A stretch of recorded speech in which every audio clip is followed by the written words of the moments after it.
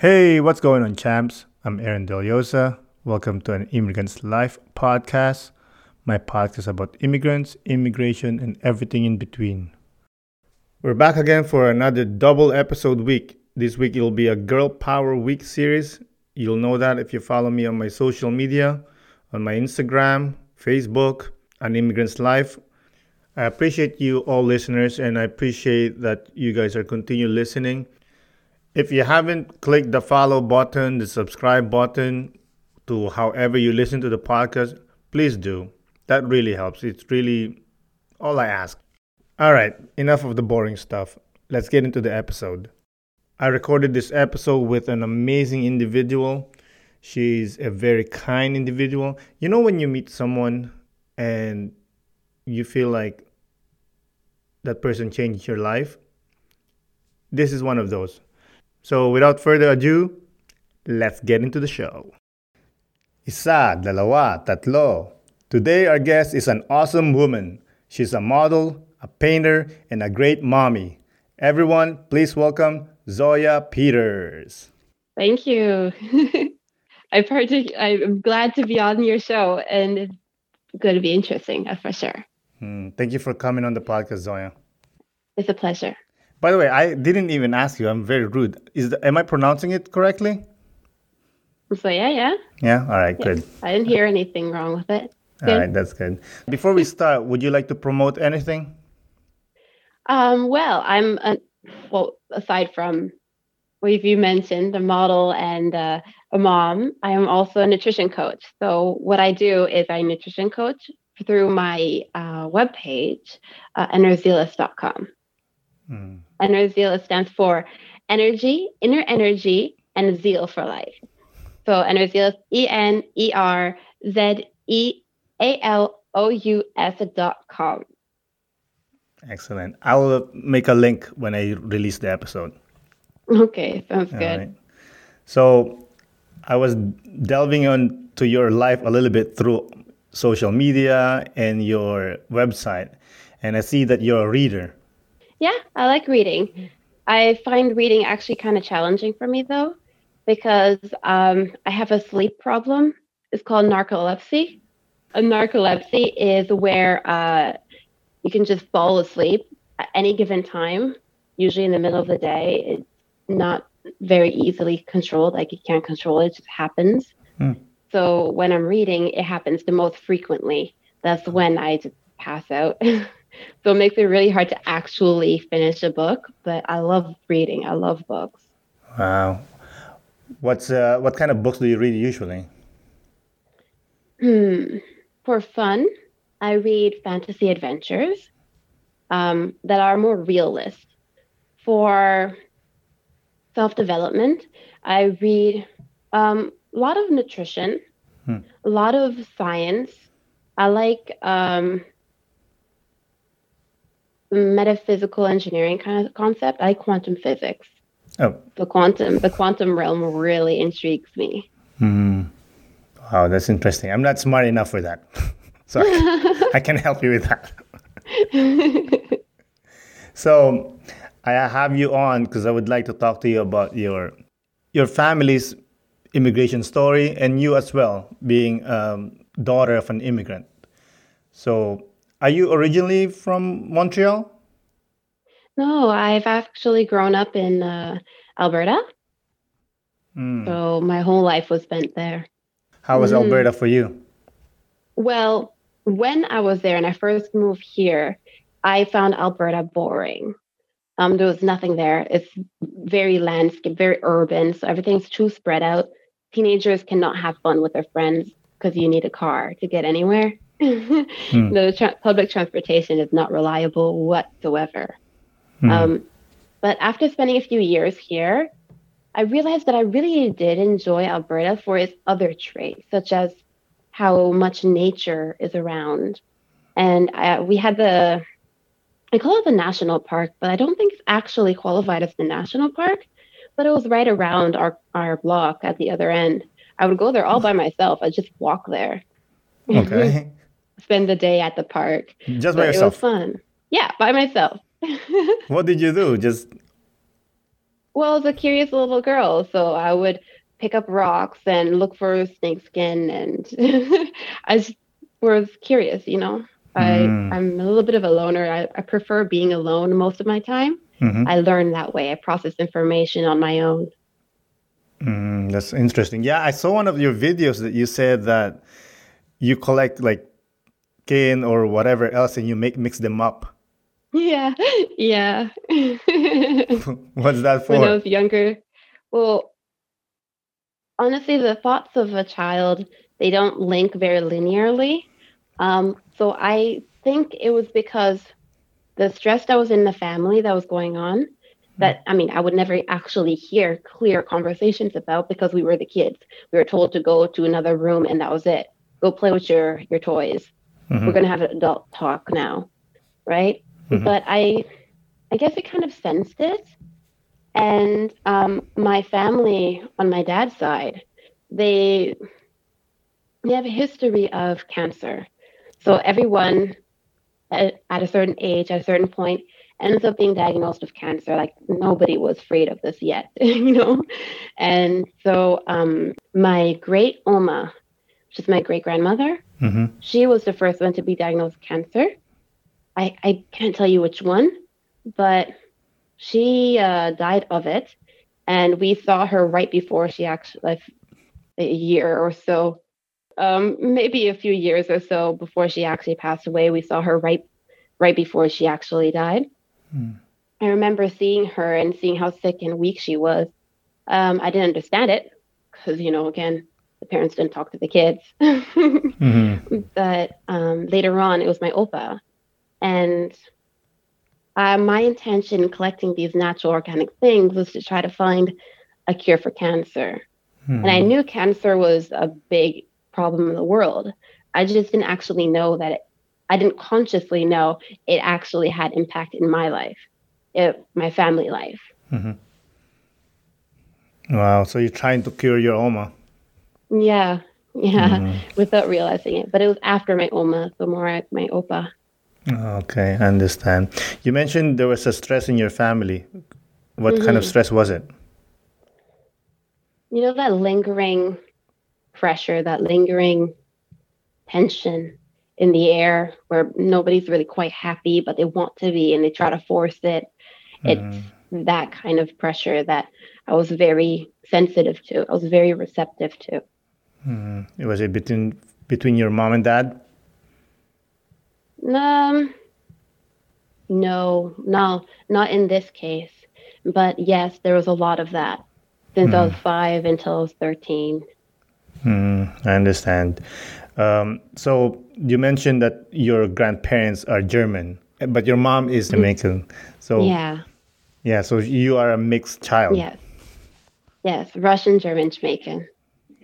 So you said you're from Alberta. When did you move to Montreal? When I was 13, so um, wow, how old am I again? 11 years ago. Why? Yeah. Was there a reason? Well, I had to choose. I had to choose either my mom or my dad. Oh. And my dad, he didn't know how to support my mental well-being. He was going through his own problems at the time, so he was more materialistic. That's the only way he knew um, how to offer his love at the time. And I didn't care for material whatsoever. I needed mental support. I needed psychological and emotional support. So I chose my mom. Oh, but are you guys good now? Your mom and I mean your dad and you? Yeah, I mean, we were never in a bad situation. It's just that it wasn't good for me. It wasn't right for me, for my development. So when you moved to Montreal, you had to start school. Did you go to a French school or English school? French. I've actually been French my whole entire life, except for 1 year. So, yeah, I don't know any technical things in English. Really? Who taught you French? My mom. Oh, but she's Yeah. from Jamaica. Yeah, but she loved French. So she learned it as of a young age as well in her school. And she just picked it on and carried it on from there and then transferred it to us. Oh, and at home she speak French? Yes, Oh, wow. until I was about like 8. Then as kids, we made her speak English, but it was mostly French. Really? So you didn't have an issue with the transition in French school? Did you find it easy to? That, Oh, however, is sorry. different because Please. the French education in Calgary, even if you're in Francophone, was Canadian French. It was a standard French. But when you come to Quebec, the French is completely different. Completely. I honestly, I was taken aback that I didn't understand anything for the first 2 years. Yeah. It took me about a What? year and a half to figure it out. What? How kind? How different? What do you mean by that? Their expressions, their accents, their words that they use within sentences. Like it was just very different. Even the structure they tried to use, and the vocabulary. Now I can tell you I have no problem with it, but before it definitely made a difference. So did you have issues making friends when you moved here? I don't know how to answer that because even in Calgary, wasn't necessarily with friends. I had I was the type that everybody loved, but I didn't belong anywhere. So I kind of had every clique I was allowed in, but they wouldn't come into my space. Yeah. Did you mind that? Did you wanted to more have friends or you didn't It care? did bother me from time to time. I did.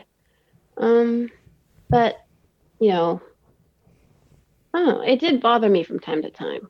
From time to time, I would have rathered having friends that actually wanted to spend time with me and not invite me to spend time with them. I wanted to have friends that would actually come with me to do things like let's go to the restaurant, get our nails done. That never happened. Still not to this day, but it's friends for every situation, and I'm okay with it. Why do you think is that? I don't know. I don't know, but I've been told that I'm very intense and very wise. So I think I'm just a little bit too mature for my age group. It just didn't work out. Yeah, I understand you. I have that issue to growing up that the things that I like, no one likes. Mm. So I mean, I like you, I had friends, but I didn't really have a friend. Oh yeah. You know what I mean? What were those But things? what do you mean? What were those things that usually stood you apart from the group? Oh, just like one thing, I like English, the English language. Mm-hmm. So I like watching English shows, and no one likes English shows. They all want to watch Filipino shows, Oh. which I don't mind too. But I want to do other things too. But in high school that changed. I found my people, so that helped a little bit. But That's great. but in my inner core, like you. I'm an introvert. I prefer to be alone most of the time. That's great. At least you found like that group of people that you can connect with. Yeah, exactly. And then I start cutting them off. Why is that? Well, it's a group, right? And it's a different kind of personalities till you find the ones that like this guy I like. This one I like him because he's in the group. Okay. Okay. Yeah. Like people that you meet at work, like you chill with them, you hang out with them at work, but outside you'll never hang out with them. Oh yeah. I feel like that way. Okay. I get it. So right now, you still don't have like a friend that hang out with regularly? No. No. I mean, I have a few friends I talk to. I have friends for every situation, for every occasion. Some friends, like my closest friend right now, I can talk to him, but I can't hang out with him. What do you mean? Well, he doesn't understand me very well. he's an extrovert. He's the complete opposite, but he's like 100% extrovert in the sense that he doesn't understand introverts, right?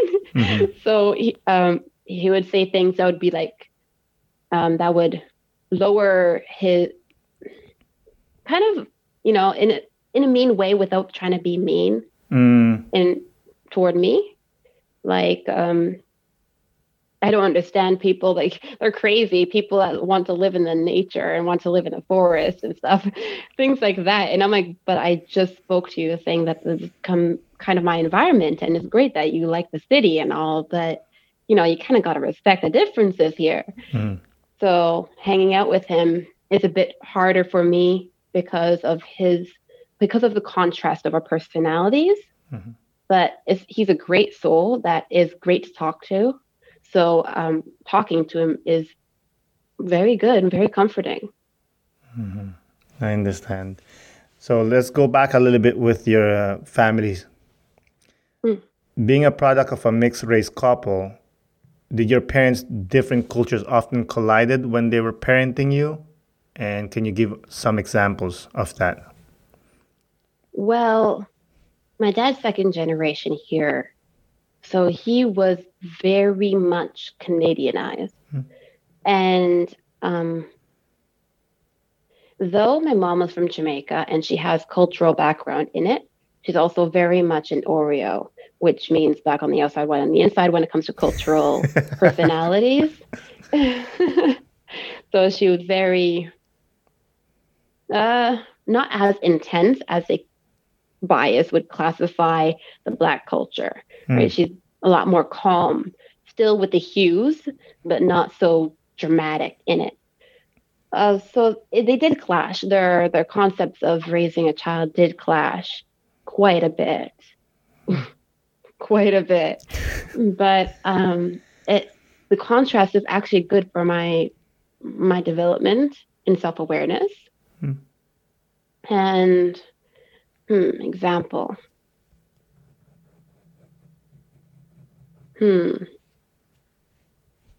I actually cannot pinpoint an example from the top of my head at the moment because it was such a long time ago.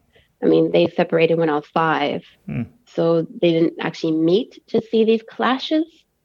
And they kind of dealt with the differences of what we were showing growing up. They dealt with those differences on their own sides. And they didn't actually ever meet to see the obvious, oh, well, they are so different because of this and that belief. So I understand. Did they meet in Canada? They met in Winnipeg. Yeah. Your mom came to Winnipeg. Did somebody supported her or? Yeah, her father was here. And he adopted her with her twin. And when he got married to her stepmom, he adopted her and her twin. So they came here at a young age, and they grew up here. That's awesome.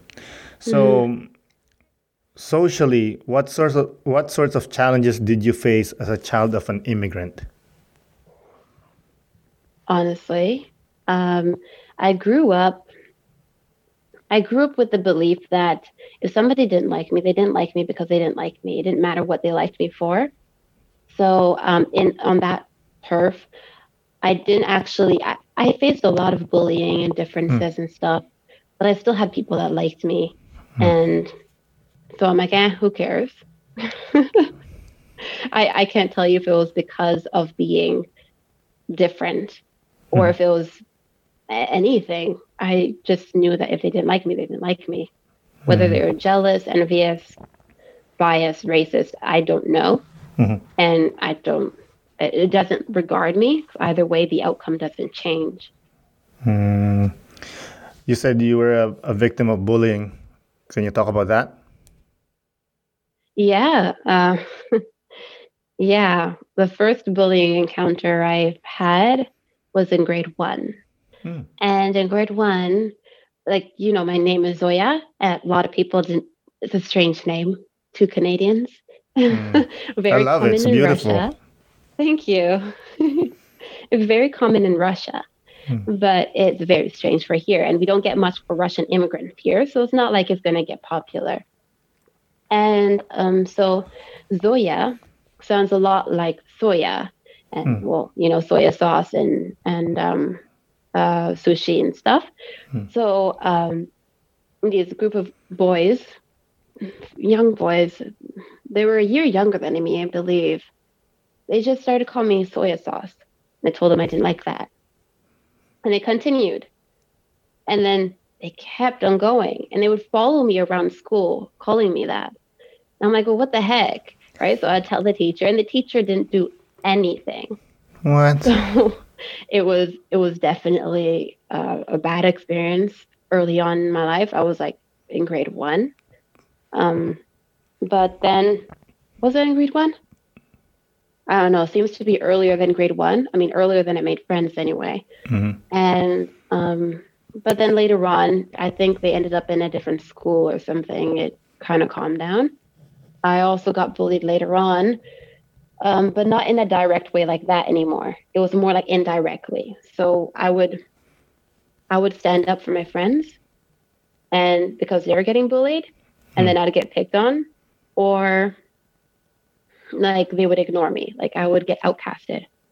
A lot of times that would happen where I just get completely rejected and no reason, nobody telling me a reason why, nobody talking to me, just, that vibe of we don't want you here kind of thing. And I'm like, okay. And that was, I'd rather not confront things. So I just go off in my little corner and just draw. And that's how you dealt with it? Yeah. I would deal with it through sketching, drawing, or walking. I walked a lot. When you're in high school? All of my life. When I was a kid, I would take random walks around the block all by myself. My brother didn't like going for walks. He was more of a gamer.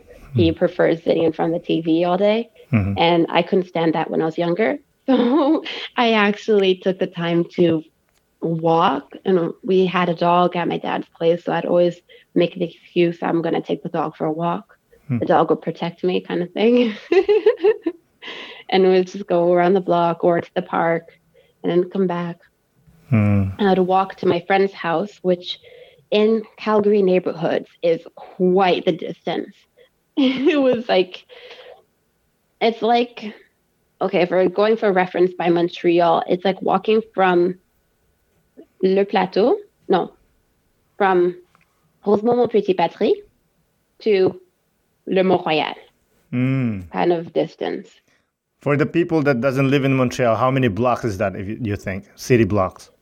If you're looking at a urban city like Calgary, because every city has a different length of blocks, so it's hard to say. But I would say I was like about 10 blocks away. Yeah, I'd walk for fun. It's walk. What do you get from walking? It calms me down. It not only calms me down, but I also think a lot during this time. And because walking also makes me happy, all these thoughts would come out, instead of coming out insecure. Like if I were to sit at home and try to resolve my problems, I start getting anxious and I start overthinking, or my thoughts have become irrational. So when I go for walks, it actually clears up the thought process, and it becomes more fluid, more happy, better solutions, and it's more comforting. Oh no. Yeah, I love walks too. I enjoy. I love hiking, but I agree with you because your body is doing something physical, and it'll get into this groove, like a meditative groove, that it opens up your mind, I believe. Yeah. What is it you do for relaxation, meditation? In the summer, I go for hikes, and I go for a long ride on my bicycle. I'm talking about like 100 kilometers or more. Wow, that's really good. It's all right. But yeah, I love it. I enjoy it because I love physical activity. I enjoy it. Hmm. So speaking of physical activity, I know you joined a bodybuilding competition. Oh, yes. It was fun. It was something I've been needing to do for a really long time. Hmm. Actually, the moment I first walked into a gym, I knew I wanted to do that. I Really? was 14. Hmm. I started going to the gym because you can start getting your own gym membership without parents being around at 16, Mhm. or back then anyway. I don't know. Maybe he was doing it illegally, but the gym owner let me in, you know? Mhm. So I would go in after school and I would try to train. But since I didn't have money to pay a trainer, I actually didn't really know what I was doing. That's like 90% of people in the gym. Yeah, yeah.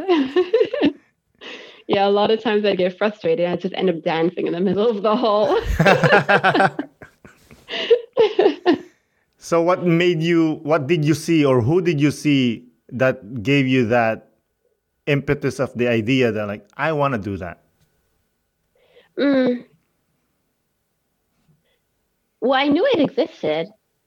I didn't have any role model at 14 to know that what brought me to wanting to do that. I just knew that I wanted to do that. I knew it existed. I I know my mom mentioned about Ernestine Shepherd bit, and I have a huge admiration and respect for older people in all aspects of life, their wisdom, their knowledge, their storytelling, Hmm. the depth of their conversations. And Ernestine Shepherd, she was an elder woman that actually went from being unfit, very obese, to skinny bodybuilding, and she's still doing bodybuilding to this time. So it was something that really drove my interest, I guess. Even though I mean the age gap is so different, but it made me think, oh, I guess in this case, I would have to go back to the little bit of background when I was younger. I've always had that admiration, and I've always thought, even as early as in grade two, I want to be a really cool grandma. You know, it was really weird. Great too. But I remember thinking about that, Hmm. and I guess it has a play on why Ernestine, being the age that she is, actually inspired me to start at the age that I was, Hmm. right? I didn't actually get serious into it until 2018 Hmm. because I ended up meeting my son's father and I had my son. So that took up the rest of that time. I had a huge gap, 4 year gap there. But yeah, it was definitely worth it. Yeah, you enjoyed it. Yes, all the way. So you had your child from that point to the point that you were competing. What triggered it that you said, "Hey, this is enough. I want to do that. I want to chase my dream." Um, because my self esteem hit the ultimate low. Honestly, Mm. it really hit very low, and I realized that from what I accepted. Then after the separation, I had to find a way to regain that confidence. Otherwise, I wouldn't be able to raise my son properly.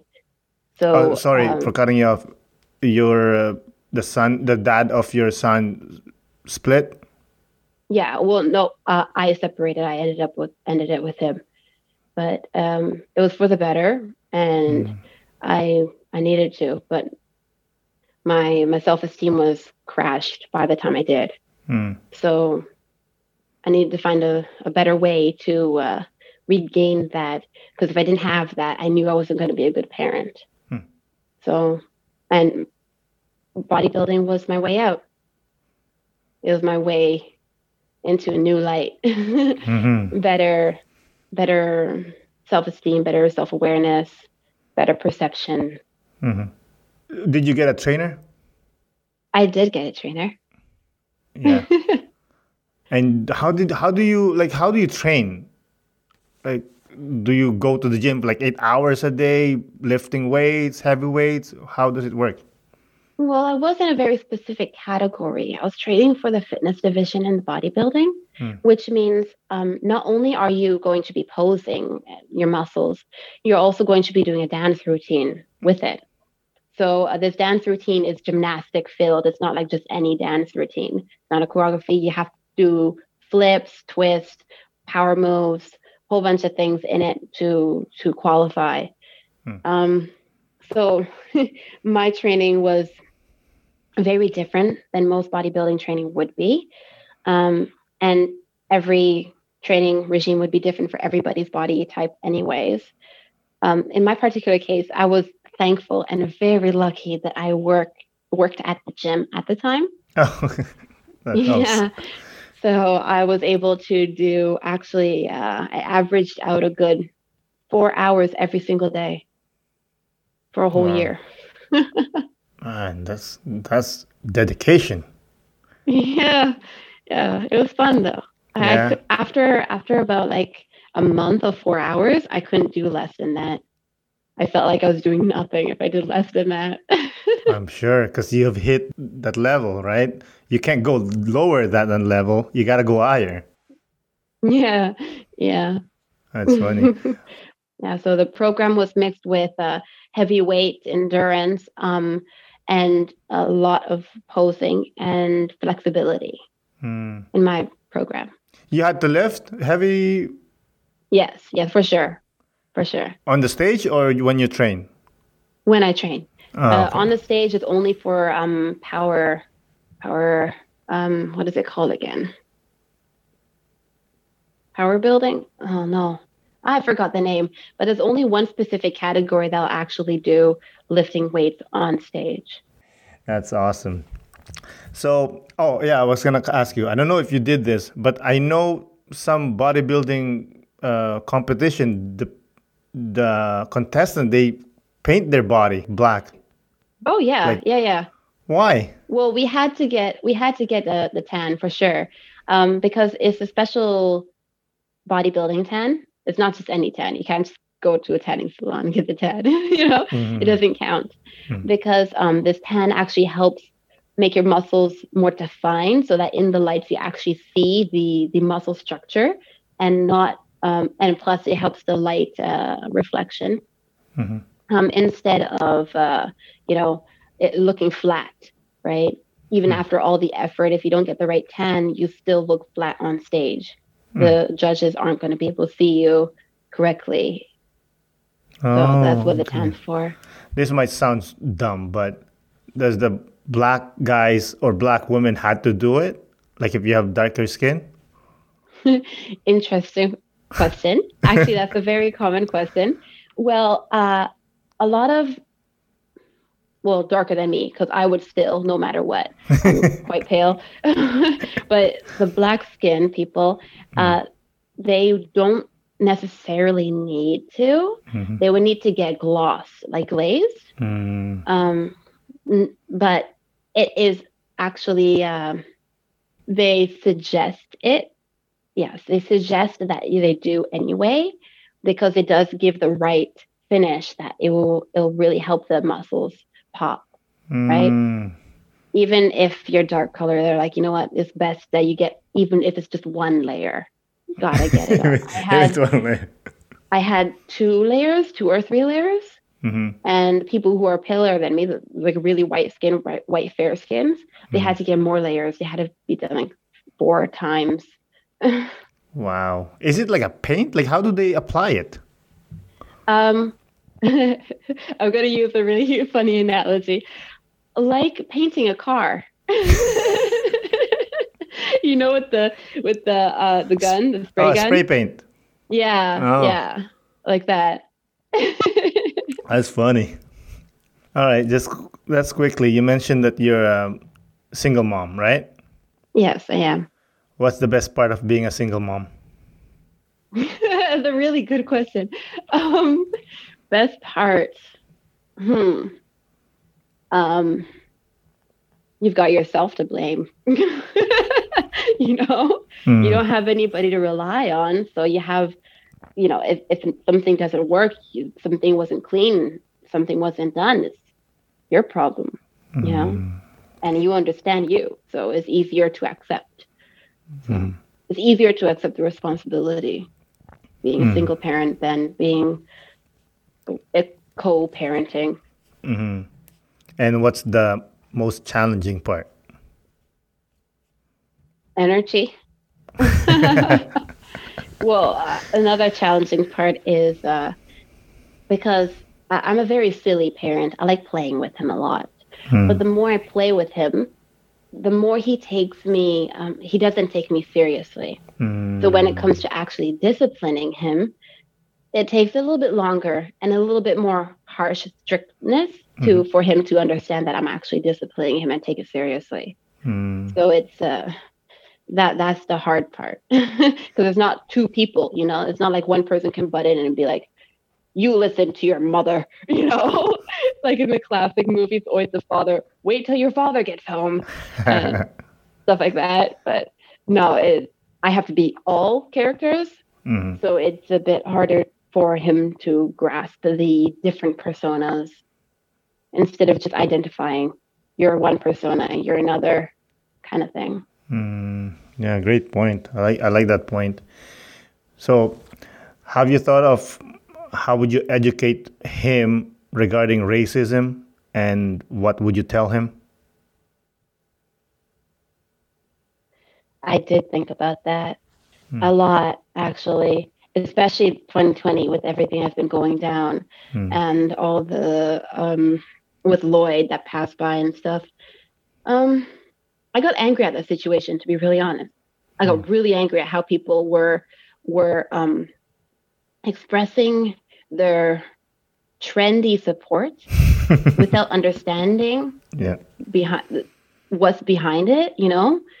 That really frustrated me, because for like a good 2 weeks, until people started coming up and saying it's not about just that.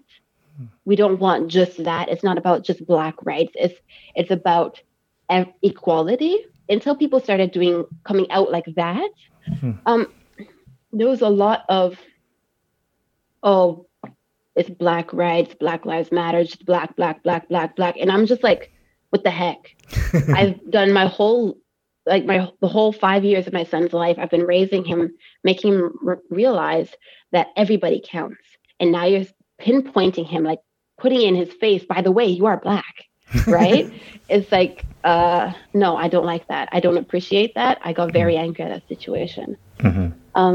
So how I approach the situation, I actually tell him, look, or I don't tell him, I talk to him about it. I let him hear our conversations so he can get his own perspective and doesn't feel like he's under the loophole, the looking glass.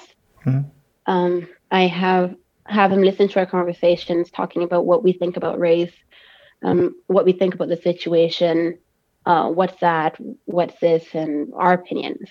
Right, a lot of what happened during the Black Lives Matter movement, they're emphasizing the oppression of the Blacks, but it wasn't only there, and we know that. I mean, Canadian history in itself has a history of being racist toward Chinese people. You know, like seriously bad, like really bad history. But nobody talks about that. They don't say, oh, Chinese lives matter. There's only Black lives. But why?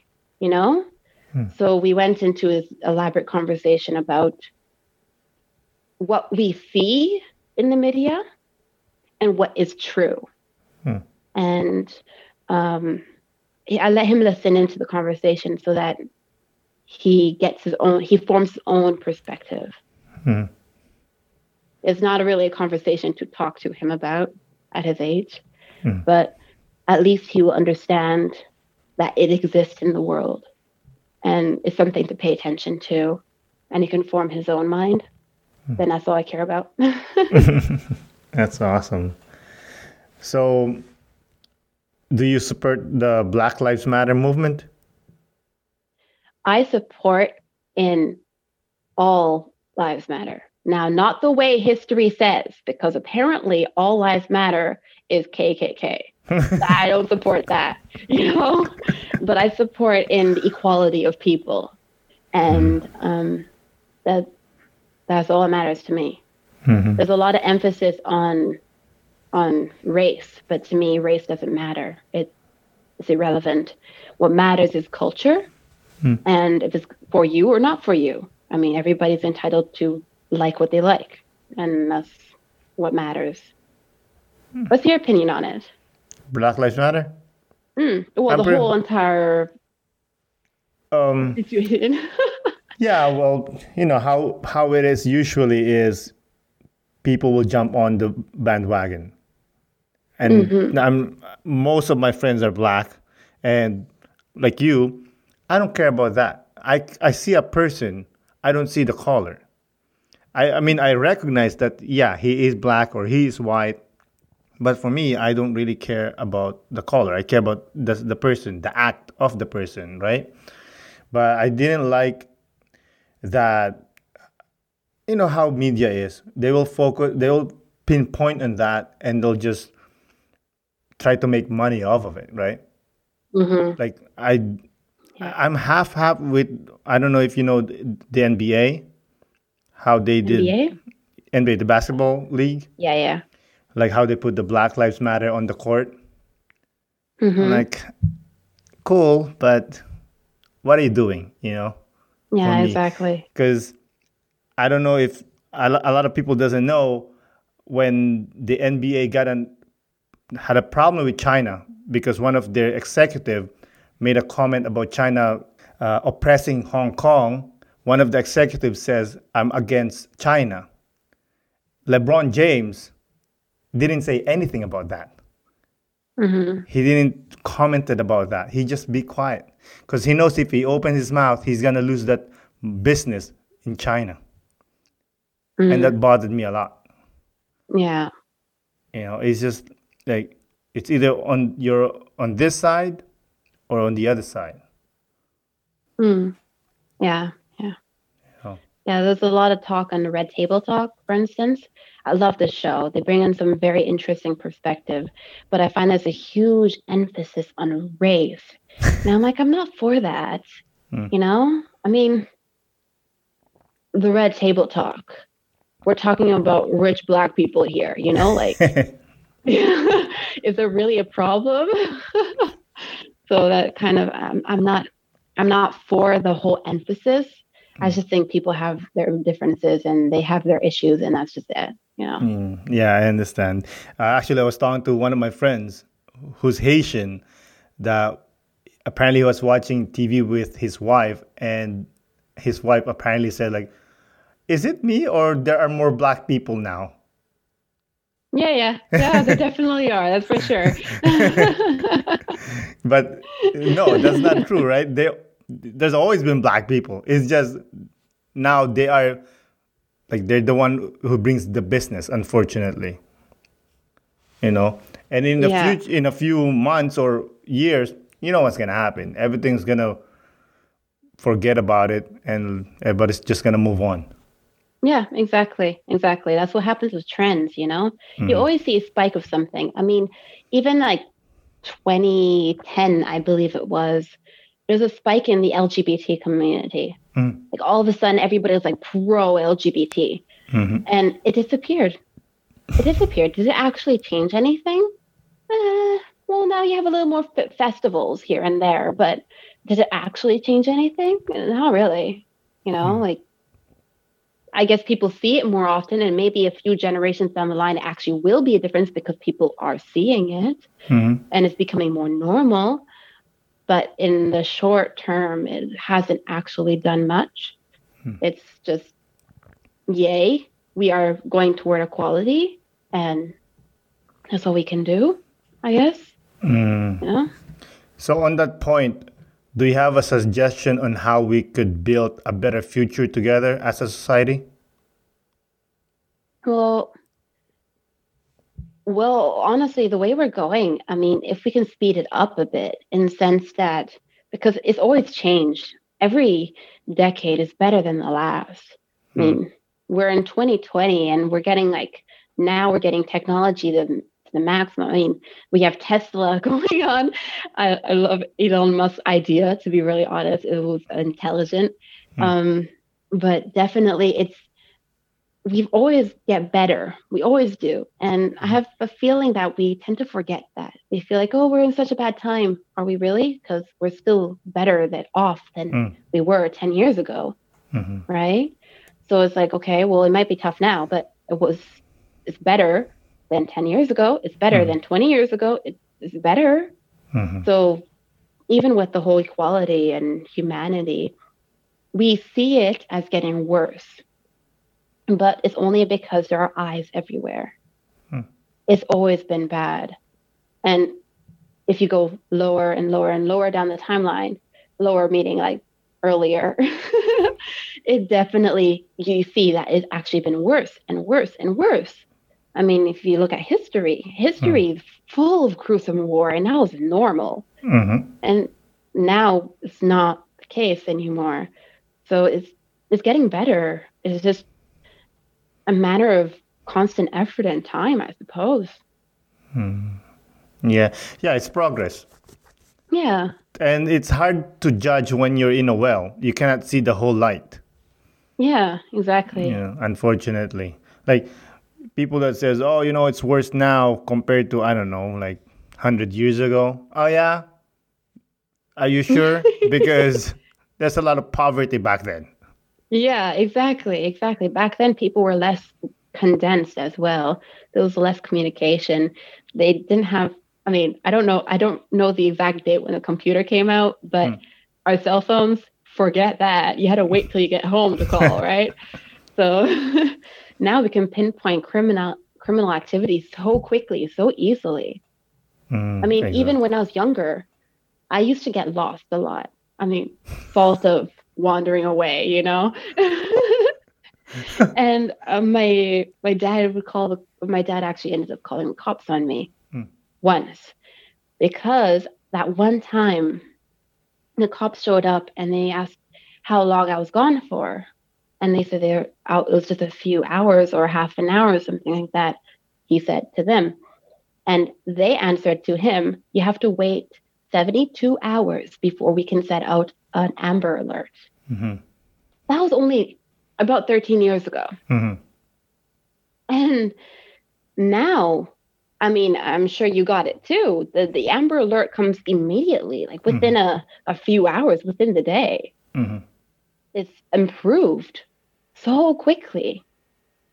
And it's just going to keep on getting better. It looks like we're in a bad place, but our bad place is much better than it was back then. Mhm. So, I completely agree.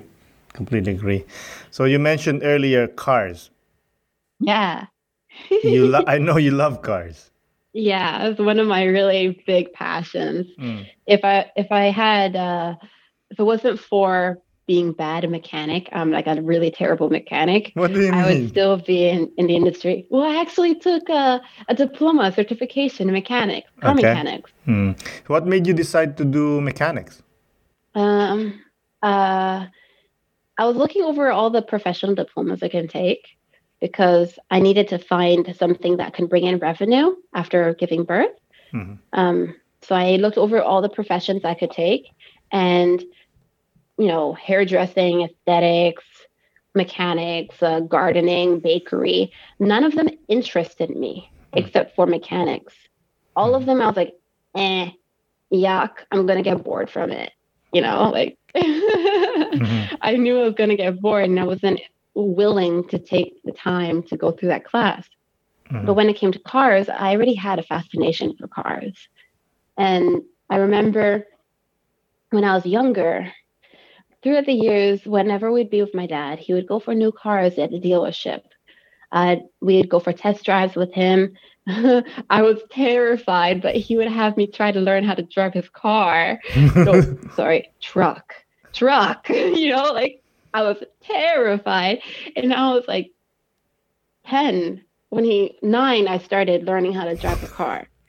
Yeah, yeah, he was very old school. So he like, you know what? It's okay. My parents taught me how to drive a car before I got my license. Go ahead. I'm like, okay. Yeah. But it was something else. That's funny. Yeah. But a few times he brought me to the garage because he had to get his car fixed. Mhm. And I heard those air guns. and I smelled the oil in the garage, and I'm like, wow, super cool. I want to be in this ambiance, like I totally zoned with it. Mm. It's the weirdest thing to say because people are like, what? The oil attract your attention? I'm like, yeah, I know it's weird, but yeah. That's what I do too. I grew up in a garage. Oh, yeah. That's why, and when I smell it, I'm like, yeah, that's home. Right. Yeah, yeah. Yeah. That's funny. So So, we're getting there. We're getting close. But I want to ask you a few questions. You had some struggles in your life. Where do you find strength in difficult times? where? Um, it's been such a long time that I've been going through these patterns. I don't consciously pay attention to them anymore. But when I go through a hard time, actually, I did mention this to my mom before because we often fall into a time where it's financially rough. And before, it would affect me a lot. Like when I was really young, it would affect me, and I'd be like, well, what are we going to do? I want to help out my family. How am I going to help? But I can't because I'm so young. I'm not allowed to. And it was a huge struggle for me. Now, whenever we hit a financial rough, we're like, we're back at it again. You just got to push through, tough it out. Because no matter what, we always get the upper hand. I mean, we're always helped out somehow. You can call it God, you can call it the universe, you can call it karma, or just plain effort and grit. Whatever it is, I mean, we're always good in the end. And we've gone through probably as old as I am, of ups and downs, of financial struggle. And just kind of get used to it. You're like, oh, well, we're going through that tough time again. Okay, back to the drawing board. Wow. How about you personally? What have been your biggest challenge? Oh, my personal biggest challenges is probably self-confidence. Not really. Self-esteem and self-confidence, I've learned that are actually very completely different things. Because I have high self-esteem now. I learned that last year. Oh, yeah? What made you learn that? Oh, I was listening to a podcast and the guy mentioned self-esteem and self-confidence are different. I said, are they? And then he said, yeah, it's different. So what I tell people now is my confidence is 100. I'm Kobe Bryant confident. Yeah. But my self-esteem, that's shaky. Mm. How about you? I would say my self-esteem is like really high, but my self-confidence is, give it a bit. It depends on situation. Seriously. Like even going through the competition was probably one of the markers of letting me realize how much my confidence is low. My trainer kept on telling me, don't worry, calm down, just believe in yourself. And me, I was there like, but what if this, what if that? I don't understand. Like I was freaking out all the time. And then even when I'm lifting weights, I used to be able to lift. Okay, I count them by plates. So give me a second while I calculate. Oh, good. 90 plus 45. 90 plus 45. I don't remember what that is. 135? Yeah? Yeah, 90, Wait, 90 plus 45 90. is 135. Okay, yes. 135. Lol. Okay. Yes. When I was lifting 135 at one point, and then it dropped down to 125, I started questioning myself, like, what's happening to me? Am I losing muscle again? Because I have a very lean and fast metabolism and very lean, small frame. So I lose muscle very quickly. And I was like freaking out. I'm like, but my competition is in 4 months. What am I doing? Why am I weaker today? I'd freak out like that. I'd lose my confidence and I'd lose my grit, and I'd start pushing myself farther. I push harder. But that actually led me to being more exhausted. So yeah, my self-confidence, believing in myself and believing in my decisions has been low. But my self-esteem and feeling like I am worthy and I am a good person, or I am of value of something, or I'm talented or beautiful, those my self-esteem is high. Just my self-confidence is kind of like, well, I don't know, give me a situation. Can I do it? Yeah, yeah. See, I love that we're complete opposite because I know I can do it. But is it going to be good enough? That's the question. Yeah. You know. Oh, speaking of that, can you give a good basic description of between self-esteem and self-confidence, just for the listeners? Well, I would say that self-esteem is what you are, the I am. And the self-confidence would be what you can do, the I will. I guess that would be the most basic example I can give. That's beautiful. Yeah, that's good. So is there anything you would like to add that has not been asked or talked about? Well, not that I know of, but I would like to know you, for instance. What's up? So about your physical fitness, where do you take it? And do you include your family in it? Do I include? I try to, but my wife, I try. But with my kids, yes, I push them. I bring them when I go hiking. I walk a lot with them in the summer. Unfortunately, I'm not a winter person, so it's harder. However, I always try to push them, go outside, I don't know, go play in the snow. You do it to your kid? Yeah, yeah. He actually was very inspired by my competition. So it wasn't too hard, but he's a daredevil. He's only 5 and he tries to do crazy things, and he doesn't know how to ride a bicycle, but he sort of knows how to scooter. So what he does is he would like push off the scooter and he's like, look, I'm going really fast, and he starts trying to jump off of things, and I'm like, are you joking? Whoa, chill, like calm down, you're not in the X Games here. Yeah. That's He's pretty funny. wild. So when he tried to join me in the gym, he would right away go for the 5-10 pounds. And I'm like, whoa, child, you're going to break your back. Like, you're not used to this. Put it down.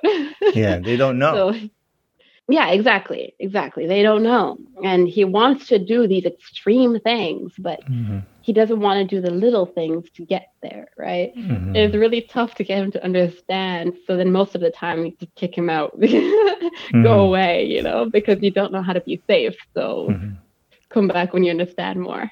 That's funny. So do you still go to the gym regularly? Well, as of 2020, no. That makes sense. Everything's closed. Yeah. But the moment they're open, I tell you, I'm going to be so happy. Oh my goodness. But do you do exercise at home? Since I have a really small place, I mean, we're 3 occupying here on a single floor. So I actually really don't have the space for it. And it's really hard to find the motivation. And I know that sounds like an excuse. I know it does. But in my case, it's valid. I don't know about valid, but I'm going to let it slide. That's funny. All right. So last remark or a parting message for the listeners. All right. Believe in yourself and take everything with a grain of salt. Wise word from a wise woman. Again, Zoya, thank you for doing the podcast. I really appreciate it. And thank you very much, Aaron, for having me here. Thank you. Have a good evening. You as well. Bye. Bye. Again, Zoya, thank you for coming on the podcast. I really do appreciate it. Thank you, listeners, for listening. That's the first half of our Girl Power series. I hope you like that. I hope you enjoyed Zoya's stories. For next week is going to be Anik Bisant. It was another amazing episode, so stay tuned for that episode this Thursday. Again, this is Aaron Del Llosa for An Immigrant's Life. See you guys later.